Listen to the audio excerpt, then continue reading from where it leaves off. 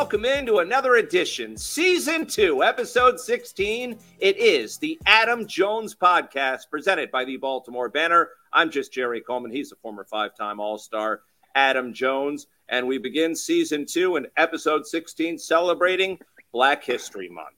We will be joined by Bob Kendrick, who is a longtime president of the Negro League Baseball Museum out in Kansas City. In addition, with the CIAA tournament coming to Baltimore again, we'll chat with the conference commissioner. Her name is Jacqie McWilliams, who is celebrating 10 years on the job, and we're also celebrating the 50th anniversary, AJ, of Title IX. Orioles getting ready for spring training, depending on time purposes. We may or may not discuss this whole Adley Rutschman autograph situation.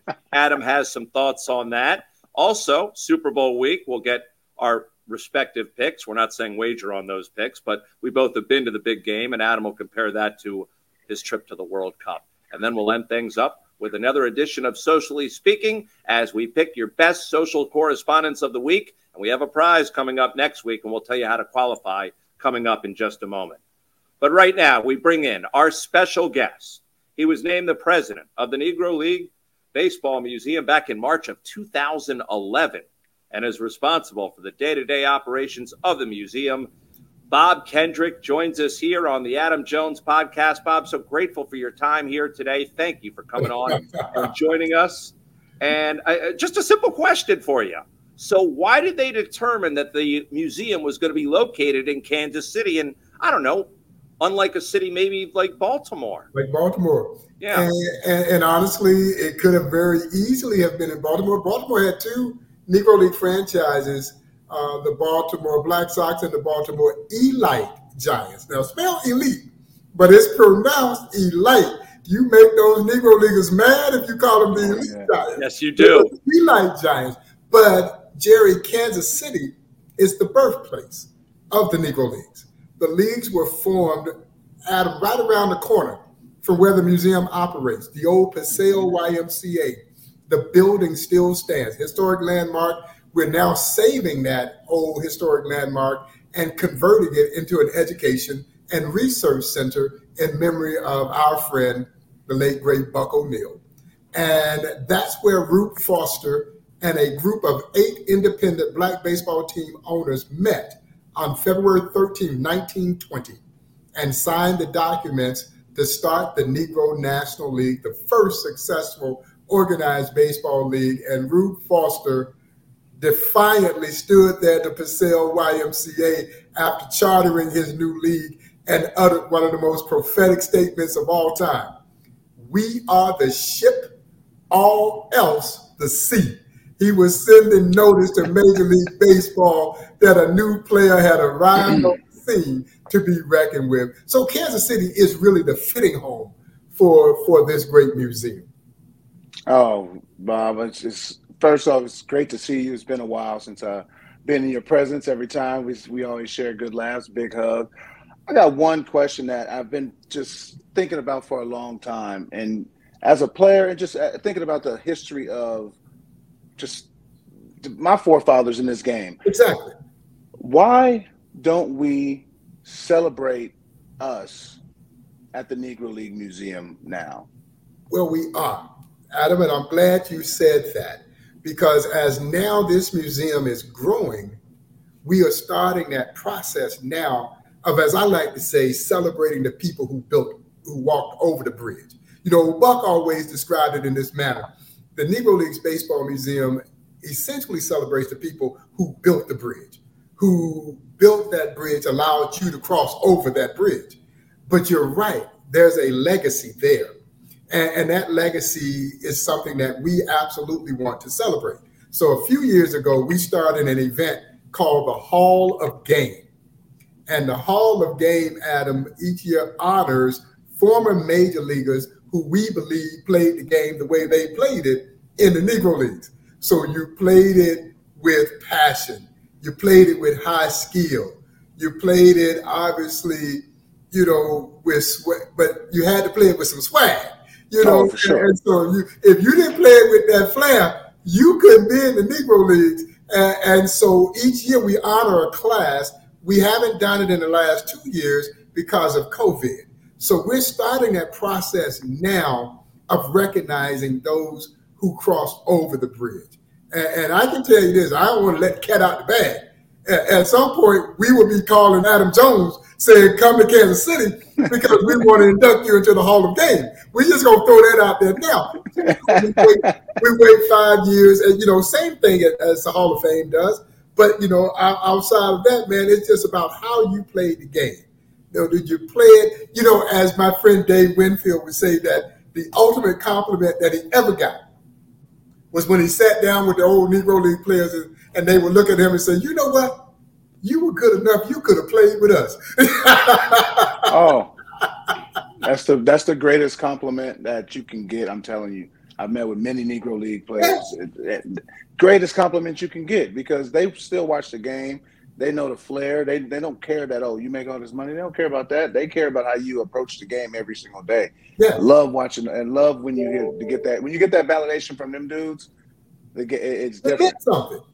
Oh, big time. Yeah, no, it meant something, and they were sincere because the thing, guys, that I remind people, and people would tell Buck, well, Buck, we showed, I know you got to be a little bit disappointed that you didn't get a chance to play in the major leagues, and your contemporaries didn't get a chance to play in the major leagues, and Buck would look at them, and he meant this too.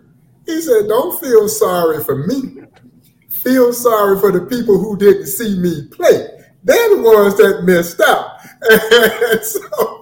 And they did. They played the game. And Adam, I think it's important because, we talk about the Negro Leagues and we talk about the flair in which they played the game. But don't get it twisted. They played the game fundamentally sound, but they added a degree of athleticism. So when you add fundamentals with athleticism, well, you get Adam Jones. You get something special. You know what I'm saying? And that's what they brought to the table. And so, we love this fact that we do get to celebrate and we do get to kind of pay attention and recognize, as we say, the people who crossed over the bridge. Bob, I did want to ask you. Go ahead, Adam. I got some questions. So, you go right ahead. No, the final part, I'm sorry, Jerry. The final part that you said, though, is like we play fundamentally sound. Like when we came in the game of baseball, when I came in the game of baseball with the Mariners, the first thing that was heart down my throat, play the game fundamentally sound. We have to be better. Play the game. I was fortunate enough to have an African-American coach who was like, hey, on the low, was like, look it, you're a shortstop. You want to be a shortstop, you're going to have to do more. You're going to have to work a little harder. You're going to have to do a little bit more. Just because you're a first rounder, that don't mean nothing because we can change positions with you. Things are a little bit different once you get into this big part. The little money that they gave you, they don't care about that. Can you make it work? And we had to be fundamentally sound. We had to run the bases the correct way. We had to bunt. I remember Mike Hargrove. I didn't get a sacrifice bunt down. He looked at me like I was like, oh my, like, hey, I'm just a player. And the next day, guess what I was doing at 1 o'clock in the afternoon? I was out there bunting. Hey, that's how it go. We have to get the thing. And that's a go for all players, not just black players, but no. You got to be fundamentally sound. Well, as you know from your many visits to the Negro Leagues Baseball Museum, the great Rube Foster, Jerry, he would fine his ball players at the turn of the 1900s as much as $5 if you were tagged out standing up. You were supposed to slide. He would draw a circle down the first base line and a circle down the third base line. And if every one of his players couldn't drop a bunt inside the circle, he would fine them. He was adamant about the style of play that would become signature of Negro Leagues baseball. Rube Foster in one game once called for like 12, 13 consecutive bunts in the game. His team was losing. He wanted to put pressure on the defense. He just kept having them drop that bunt, man. People were going nuts. They were making mistakes all over the place. But that was an important part of how they played the game in the Negro League. Now, they had guys who could hit the ball out the ballpark. But all those guys knew how to put that bunt down. They knew how to move runners over. They took the extra base. They made sure that they threw to the proper base. So all of that was in play. But then you bring this level of athleticism.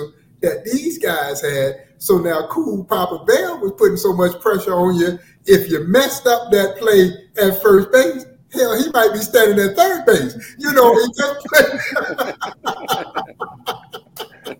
Well, Bob, you've mentioned all these luminaries from James Cool Papa Bell. We know about Josh Gibson, Satchel Paige, Rube Foster, Buck O'Neil. What about the process? And I know it's something very passionate for you about integrating their statistics into the Major League Baseball record book. It's something you've been working at for a while now, and I'd love to know where we stand in that process and how it gets accomplished with Major League Baseball. Yeah, no, and baseball is still working on this, but, you know, Jerry, you go back to 2020, December of 2020, when Major League Baseball made the epic announcement that they were long last recognizing the Negro Leagues for exactly what we already knew it to be, a major league.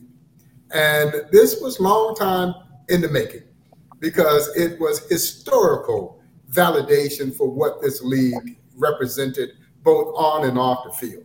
Now, from the standpoint of those Negro League players, they were never seeking anyone's validation because, as I mentioned, they knew they could play. They knew how good their league was. And quite frankly, the major leaguers knew that they could play. It was just the social conditions of our times and fear that kept them out of the major leagues. So to get this kind of acknowledgement, even more than the records for me, it's just that acknowledgement that adds added value to what the Negro Leagues were all about. But when do you expect this to be done, though? Is there a timetable that you're looking at? They have not given me a timetable, but I know that they're working on it. And I know that they've, been able to get a tremendous pool of historians and researchers who have completely dedicated themselves to unearthing all of this information, so much of it that has seemingly been lost to time. And now it's being restored. And it's going to likely change the record books. Ted Williams may not be the last guy to hit over 400. No, it may be Artie Wilson now, who did it in 1946. And so you're going to see some things probably change a little bit. And that's going to make people a little uneasy, because these are their major league idols and they don't necessarily want to see that kind of change. But that's okay. They'll get used to it over time. Slowly. Records are records. Hey, records are records. So, Mr. Kendrick, what's next for what's new for? Well, and as I was on the plane, I'm in Chicago. I'm in a hotel room in Chicago as we're recording this, getting ready to go see the premiere of the Toni Stone play, Life of Toni Stone, one of the three women who played in the Negro Leagues.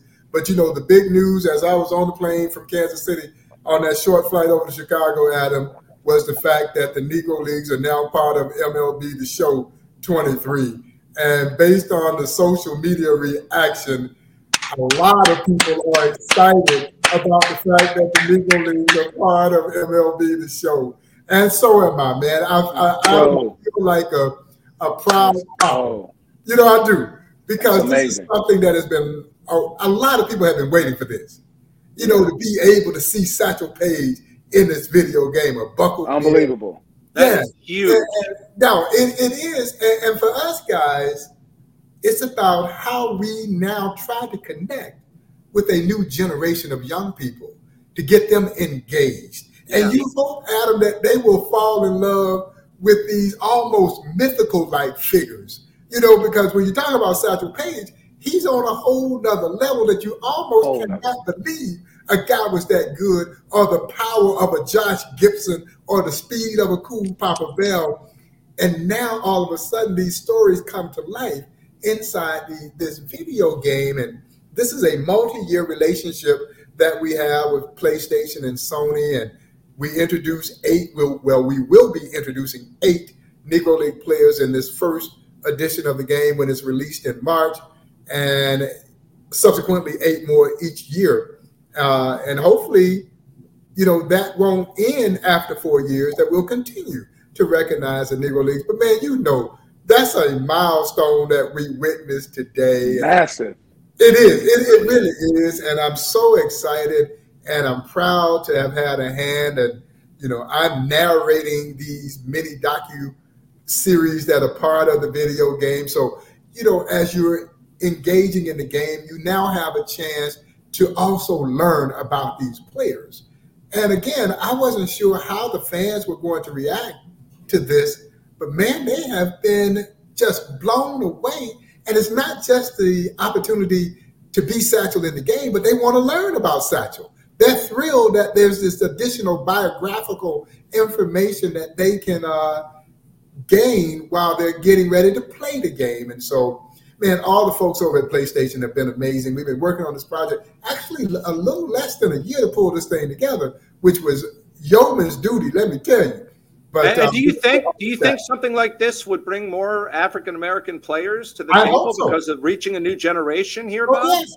No, I hope so. That's what we talk about, falling in love with this game, falling in love with a piece of history and an aspect of baseball that many of them had not heard about. But again, just as the museum serves in the same capacity, for any Black or brown child who walks through that museum, the beauty of it is you see people who look just like you, who played this game, man, as well as anyone ever played the game. And that's an important part, particularly as we try to get more urban kids playing our game again. They do need to understand that they have such a proud legacy in this game. Yeah, now we played this game and we've been playing it for a long time. And I hope that we will continue to be a part of this game because, quite frankly, guys, baseball is better when we play. And it's just as simple as that. And that's not just for Black folks, but people of every race and ethnicity. The game is just better when you're able to bring all the talent to the forefront. I tell people all the time, you go back and look at what happened when Jackie Robinson embraced the color barrier. And now these other Black and brown players are able to transition into the major leagues. What happened? The game got better. You got a better product. And so that's what this is all about in its own way. And for us to hopefully build a new legion of future supporters of this museum. We've got to go, I tell people all the time as a museum, and this I think is true for any museum, the challenge is always, how do you create relevancy? Negro Leagues baseball, as you both know, hadn't been played in over 6 decades. But its relevancy is just as important today, maybe even more so, with some of the things that we've seen happen in our society. And so I can't wait for those young kids to come to me at the Negro Leagues Museum. I can't wait for it. Yeah. I got to go to them. And I've got to go to them in the modes and mediums in which they are accustomed to getting their information so that I can create that level of engagement. So that's one thing that we just announced today at the time that we're recording this. Last week, it was the new animated series that we did with Major League Baseball, a new animated short series that was introduced February 1st, first time that we've applied animation to the Negro Leagues. And again, I call it contemporary storytelling because, Adam, think about this. All the great stories that Buck used to tell, but there was no video. Right. Yeah, because there was no video. But now through animation, you can now help people understand what that showdown between Satchel Paige and Josh Gibson looked like. You know what I'm saying? Yeah. And all these other great stories, they get to see the speed of Cool Papa Bell and his uncanny ability to cut the bag on the inside. He was so adept at base running because the speed is legendary. But his base running, I'm not sure there was ever a greater base runner than Cool Papa Bell. Adam, he could hit the inside of the bag with his left foot. And a lot of times the umpires thought that he had missed the bag because he was so skilled at it. And which is what really enabled him to get around the bases so doggone fast, along with that blazing speed. And so through animation, you can see it, even if it may be slightly exaggerated. It just gives you that kind of understanding of, again, we talk about that mythical like power of Josh Gibson. 40-ounce, 41-inch bat, man. Hey, Bob, do you recall how you and Adam came together and formed this relationship, which Oh, still exists man, today? it goes back to the days when he was there in Seattle. And he came over. Did Lou bring you over? Did Lou Piniella bring you over first? No, you had already been? I think it was Rolly Banez, actually. Yeah. Rolly Banez. Yeah, but it goes back to his days in Seattle, man. And, the thing that I admire about Adam is that the history of his game and his place in this game is not lost on him. Not all the athletes immediately understand that. So when you come to the Negro Leagues Baseball Museum, again, for the black and brown athlete, Jerry, that is their mecca. Yeah. That is where their roots are. I tell people all the time, there is no and if buts about it. You don't play in the major leagues had it not been for those guys from the Negro Leagues. And players like Adam Jones, LaTroy Hawkins, Torrey Hunter, these guys, these are folks who were mainstays at the Negro Leagues Baseball Museum. Ryan Howard started coming to the museum before we ever knew who Ryan Howard was. He wasn't home run champion Ryan Howard. He wasn't MVP Ryan Howard. He was just a kid in the Phillies organization who would come to the museum every year. And Adam, he would walk around that place just before he would leave to go to spring training. And in a lot of ways, guys, I think for him, it was his rites of passage. Because I think he realized that whatever the challenges might be when you got down to spring training, it wasn't going to be that. It wasn't going to be what his ancestors had to endure to play this game. And so I think it gives you a feeling that, okay, I can handle this. And every year he would do that. He would come there and then he'd go down to spring training and prepare himself to play this game. And that's the beauty. That's what I love as much as anything. Those guys, those major league athletes who come so often to the museum. And Jerry, I don't care what color you are. And Adam has brought teammates of every shade to that museum. It doesn't matter what color you are. The common denominator that you have with the players from the Negro Leagues is love of the game. You play this game because you love it. Absolutely. Yeah. And the great thing is with this new schedule as we wrap up here is that now you'll have every team coming every season through Kansas City, and that opens up more opportunities. So it really does, and it never gets old for me, man. I love it. Bob, we really appreciate your time. It's an honor and a privilege to have you on as we kick off Black History Month. So informative, and I know we'll stay in touch with you, and thanks for breaking the news on the podcast. Yeah, no, man, we're super excited, and I look forward to seeing you both sometime soon. Thanks, guys. I tweeted it. Yeah, thank y'all for having me. Oh yeah, I'm super excited about it. All right, Bob Kendrick joining us here on the Adam Jones podcast, and like I said in talking to him, Adam, you two have known each other for a significant period of time. He certainly isn't shy, and essentially is so dedicated to his job. He eats, sleeps, lives, and breathes it 24/7 on the road, trying to make things happen. And you couldn't ask for a better guy to lead that museum in terms of day to day. He just wants the Negro Leagues to get the recognition that they just deserve. That's it. And they deserve it earned. I mean, they went out there and played the game hard. And there's documents when they played against the MLB stars. They won. Beat the hell out of them. They won. Yeah. So you can't say the talent's not there. Obviously, the country was not in the space for that yet. So it was what it was. But hey, if you're ever in Kansas City, you got to go. Obviously, you got to follow that with some barbecue and all that. I was going to say that's part of the trip, of course, 100%. But it's magical. And Reggie's been there, and I took Reggie there, and obviously plethora of teammates throughout the years. I was taken there. Mark McLemore told me to go there, and it's my history. I got to know my history. I got to know where I come from. Everybody else know where they come from in society and all that. I can finally know where I come from in some capacity, and this is the capacity where I know where I come from.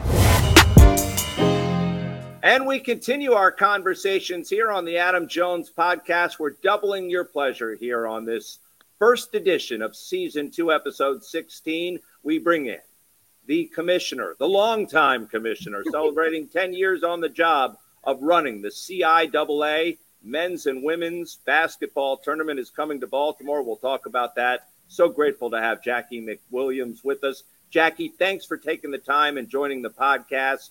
We can't wait to have you in Baltimore coming up later in the month. Let me ask you, though, about the relationship with the city of Baltimore, how that was cultivated, how it evolved, and where it's going in the future. I know you're sitting in Charlotte, but you also have to have a heart for Charm City here. Oh, yeah. I mean, I'm in the Queen City, but, you know, Baltimore is quite charming. As the mayor would say, we're like crabs in Obey.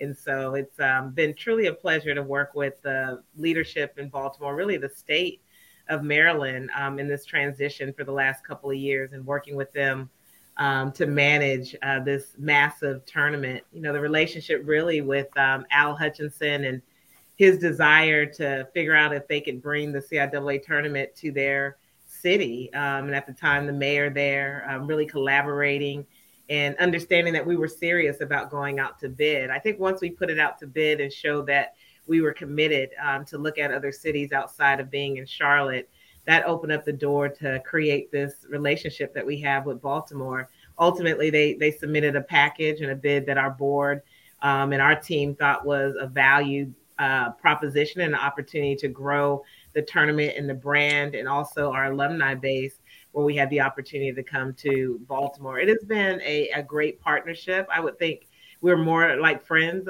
doing great business together and matching our communities in a way to deliver not just basketball, but really making impact and demonstrating that we can work together to make Baltimore the Charm City, or be a part of the Charm City as it is.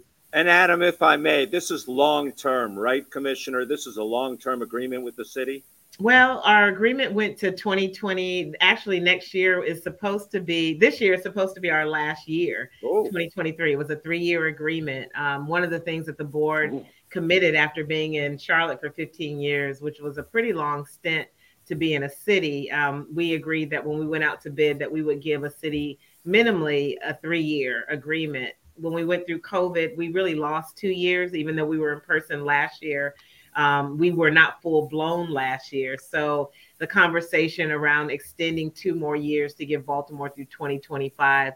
And after this tournament, we will revisit. We'll either have to go out to bid, or the board, or if the city is requesting to extend it another year or so, the board will revisit that. That's awesome. Ms. McWilliams, it's a pleasure, obviously, to have you on the Adam Jones podcast. And I just want to ask you, how much pride, as being an HBCU grad, is it to run the CIAA, being the commissioner for 6+ years, and I mean, doing a fantastic job? How much pride personally is that for you?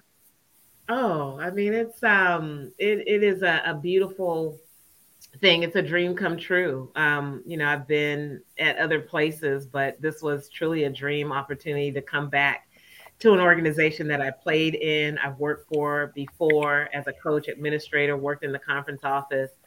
And to see the work that we've done over the last 10 years, we have delivered every single thing that I said that I would deliver. I was a little afraid when I first came to the board and said, here are all the things that I think could happen. And we knocked a lot of those things out in the first 3 years that I was here. And so it's only been growing up and growing out. We have not been stagnant.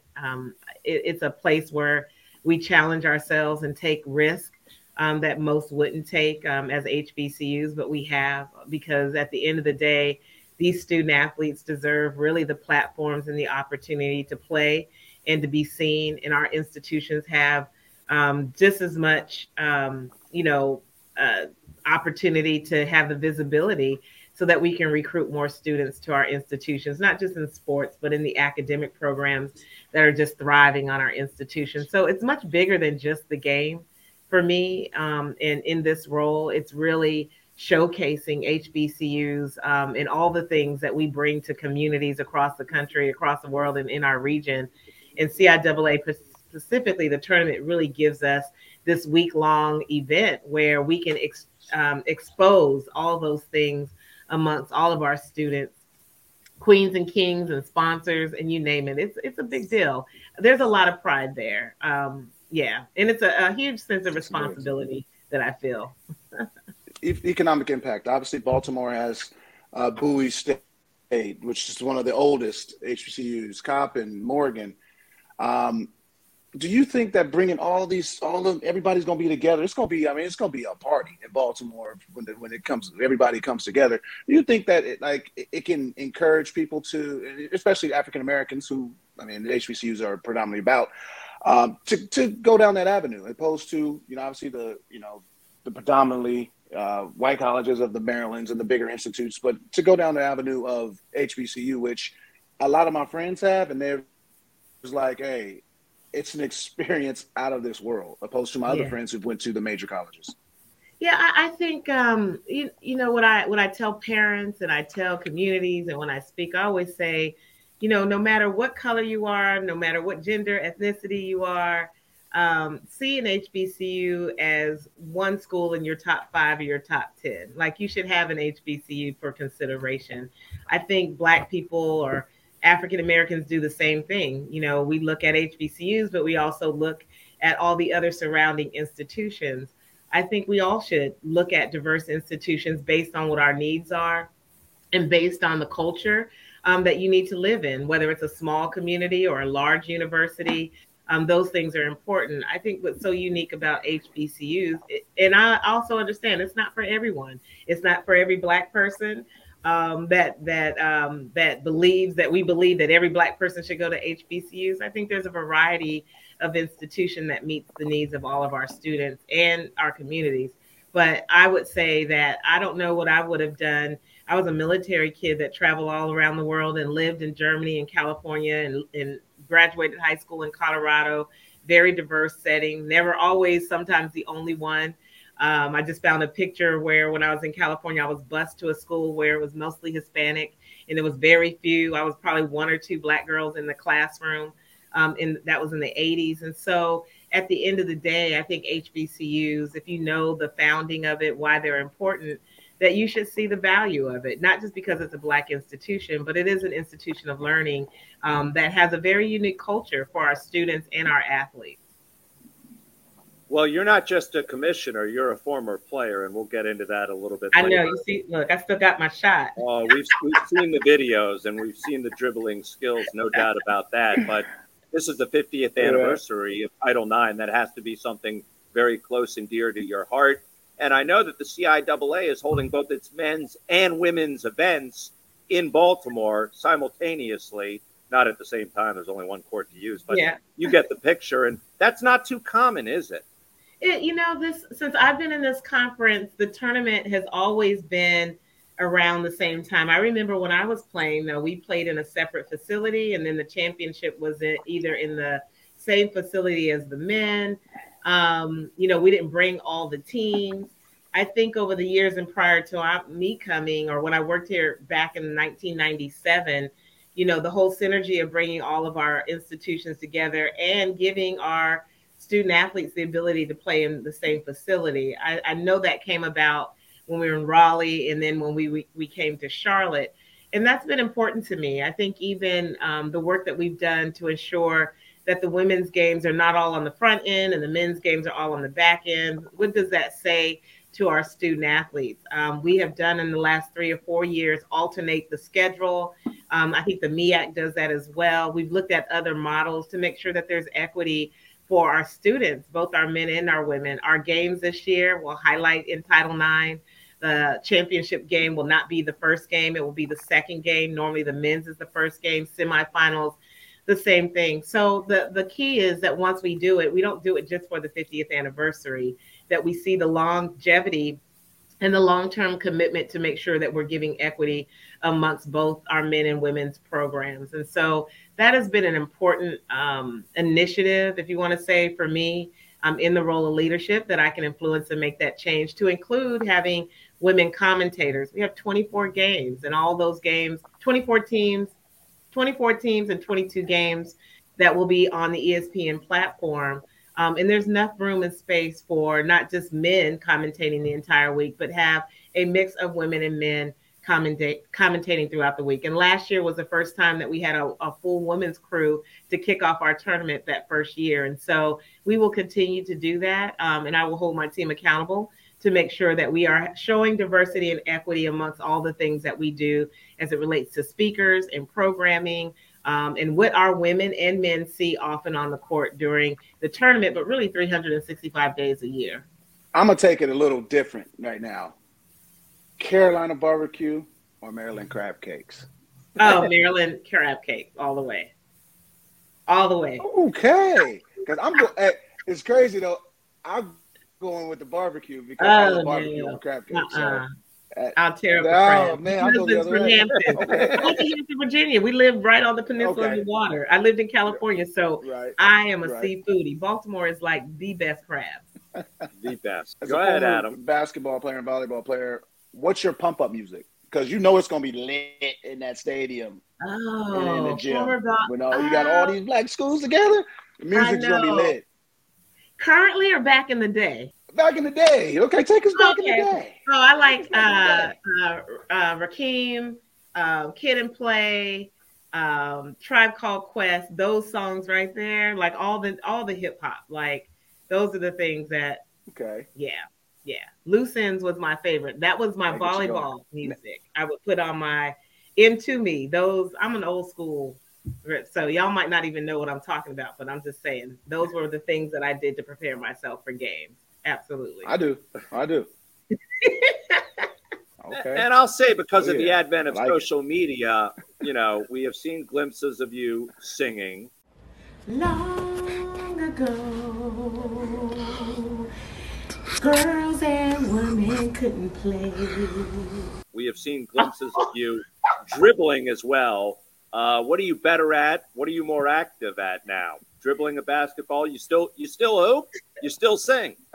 In my afterlife, I think I would love to sing and be in theater, but singing is not my thing. I just try it all the time.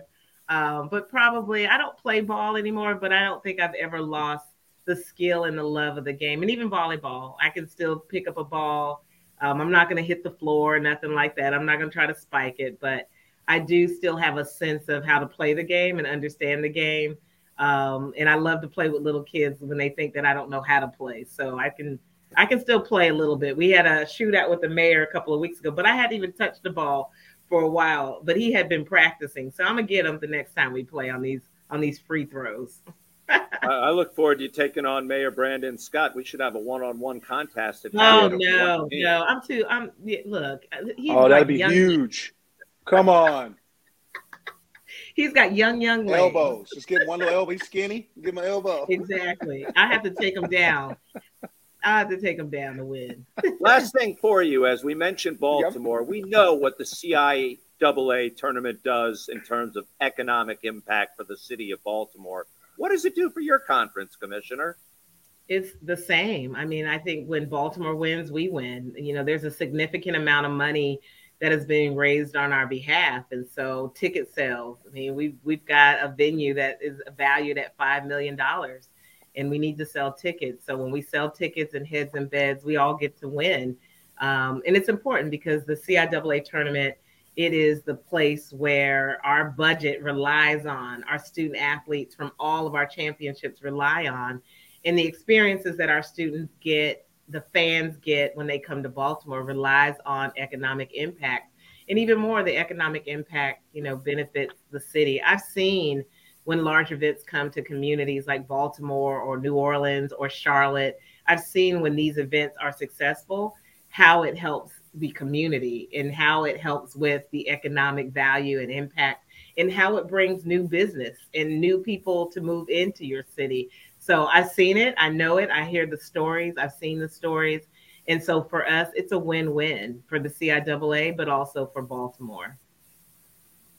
Well, Commissioner, we do appreciate you taking your time. I know it's a busy time as we get set for the tournament coming up later this month. We'll let everyone know where they can go out and obtain tickets and be a part of this event. So thanks for taking the time and being a part of the podcast this week. Well, thank you all. Thanks I really so appreciate it. I look forward to being in the Charm City with you all. So I'm gonna get them crabs. Y'all need to tell me where I need to go too.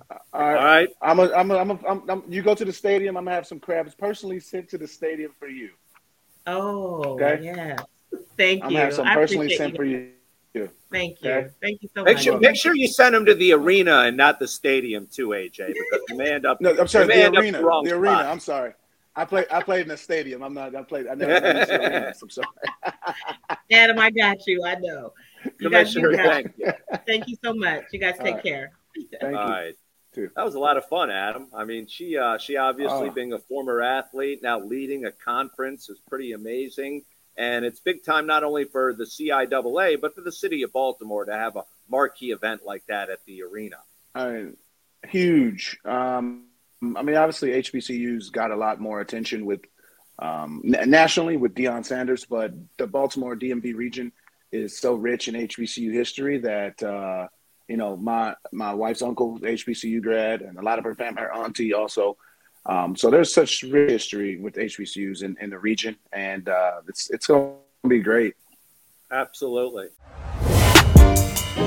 Hey, folks, we appreciate Jacqie. And speaking of, don't miss all the excitement coming to Baltimore. It's the CIAA Men's and Women's Basketball Tournament at the CFG Bank Arena, February 21st through the 25th. Book a room at one of the arena's nearby hotels. Stroll the Inner Harbor waterfront. Check out Baltimore's nightlife. See old friends and cheer on your team and experience all that Charm City has to offer. CIAA is the nation's oldest historically Black athletic conference. Buy tickets and plan your trip at baltimore.org/CIAA or head to Ticketmaster. The Baltimore Sports and Tourism Development Council thanks all the local contributors. Again, the website, head to it now as tickets are going fast. baltimore.org/CIAA. In addition, as always, we're brought to you by our friends over at BMW of Towson, home of the best service department in all of Baltimore. BMW of Towson, easily located off York Road, just off exit 26A on I-695. I speak from firsthand experience. They have the top service department in all of Baltimore, very customer friendly. What a beautiful waiting room. Also, by Be More Around Town, they have the ultimate all-inclusive pregame tailgate experience, whether it be for the Caps, the Terps, the Birds at spring training. Head to BeMoreAroundTown.com and find out what they have to offer. Again, it's more than football. And by the good folks at the Wyman Group, much gratitude as always to Dennis and family for their support. By G-Leaf Medical Cannabis Company. Visit gleaf.com, which offers free delivery. Medical cannabis is for qualified Maryland patients only. And the Baltimore Banner still offering 6 months unlimited digital access for just $1, but there's a catch. You have to mention this podcast. Visit thebaltimorebanner.com/AJ and get those 6 months unlimited digital access. Thebaltimorebanner.com/AJ for just $1. And for the Birds, as we move along here, Adam, Adley Rutschman, while we had our week-long siesta, there was a discussion about what he can and can't autograph. The Orioles have gone away from the Fan Fest days, and they're doing a thing called the Birdland Caravan or something of that nature. And he made it be known, and maybe this was the ball club's mistake, that there are certain items he can't autograph for fans. Now, when I was growing up as a kid, it was called the 70s. I never heard of anything like this, but you tell me this is not a new concept, so please explain to the uneducated like me. Well, you talk about the 70s. I mean, you had, ABC, NBC, CBS. So let's really talk about the 70s. Fox wasn't even around. You're right. The thing is that players now with all these different contracts, they had car companies, they have contracts. Adley has a Fanatics contract, I believe. I had an Upper Deck contract, even old Upper Deck, if you remember Upper Deck. And it just prohibited us from signing other card companies while we were under contract. And the organizations should know this, first off, because, I mean, this is your organizational players. You should know everything, especially Adley Rutschman's situation. You should know exactly what he can and can't do. Every time I did a signing, I would let the people know in the notes, like, I can only sign these kind of items. Please bring these. If it's blank, I can do it. But if you're trying to bring, I'm a Rawlings guy. If you're trying to bring a Mizuno glove. I'm a Louisville Slugger guy. You trying to bring a Rawlings bat. I'm not going to go against my contract. You know what I mean? But that's why you have to put it out there first to let him know Adley can sign, but he can only sign these type of items due to his contractual obligations. It's a very easy thing to do. Very, very easy thing to do. It's not hard to do. It just takes time to reach out to Adley or his agent and be like, look, what can he do? And what can he do? Because he's very popular. We're going to all these different sites. He's going to see different people in all these different cities and towns across the Birdland area. And they want a piece of him, as you should. And, I remember, I wish we got to do that back then. But, obviously it was just the Fan Fest day at the convention center. But it's so cool to see the guys getting out into the communities and hanging out with friends. I see Adley shotgunning some beers, bowling, and all that. Like that is like that. Look, we're normal people. Like to say that we can't have a beer, a shot of whiskey. Come on, see that right there? That way. Well, we see it behind you. But back in your day, you encountered a situation similar to this. Yeah, I had many situations similar because people would think that they could just go buy, especially autograph guys. They really, really know. The thing is it doesn't hurt the autograph guy because autograph guys have different cards. They probably got 150 Adley Rutschman cards. I can't get 150 signed. I can get 20. I'll see them at a later date.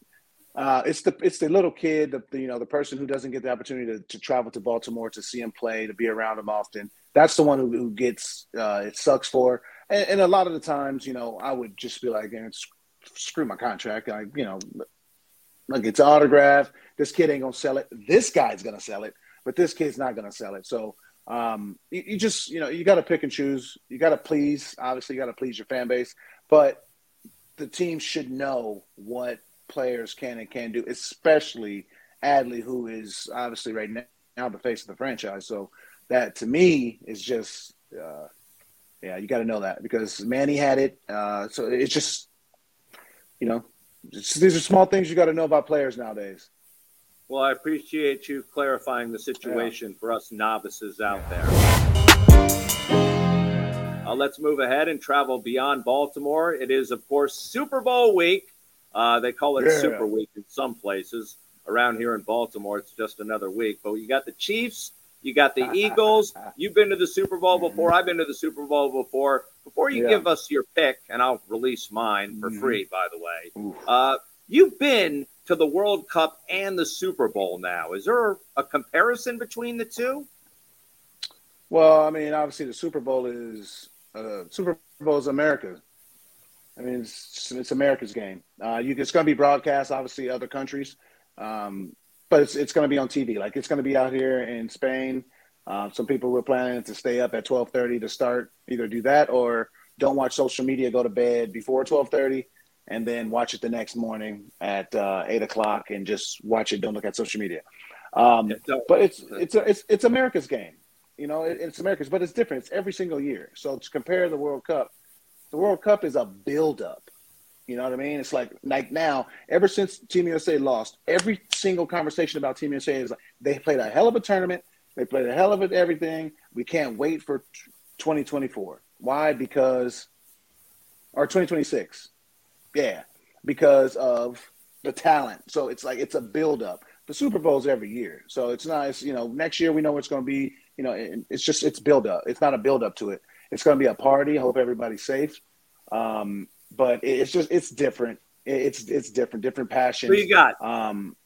It's just different. It's different. Me, I mean, it's a pick 'em if you betting. I think that the Chiefs. I think that Mahomes as being the MVP this year. I believe he's the MVP, and Jalen second. I believe that Mahomes just pulls this one out. He's played some big games. I think that Mahomes and Andy Reid's expertise. I think that expertise in this one pulls it out. The Chiefs. Now I'm going like a 31-24 type score though. Oh, a shootout. As much as I hate to disagree with you, or I do enjoy that actually, I do agree with you. I think Mahomes, the experience matters. I look at the Eagles' schedule and some of the teams they had to play down the stretch. They weren't the best. So I'm siding with the experience in Kansas City. on Super Bowl Sunday, and we'll see if we're both right. All right, let's conclude things with something we like to refer to as socially speaking. And this is where we answer a question via Twitter, Facebook, Instagram, or our email address for you social media challenge people out there. The email address, by the way, is theadamjonespod, theadamjonespod@gmail.com. On Instagram, Facebook, and Twitter, it's @AdamJonesPod, @AdamJonesPod. You can see it on YouTube. If not, listen to it and write it down as long as you're not driving. And we got this via Twitter from a listener/viewer named Joanne, @Joanne, and that's 2 N's in Joanne without an E, _Wagner. She wrote, @AdamJonesPod. I just listened to my first ever podcast. Loved it. I miss listening to Sports with Coleman every day. Wow, it sounds like someone in my family wrote this. And Simply AJ10, pretty much, @Simply AJ10, I should say, is entertaining as usual. So they threw that in there as well. And we do appreciate that, Joanne. Thanks for the kind comments. Keep them coming.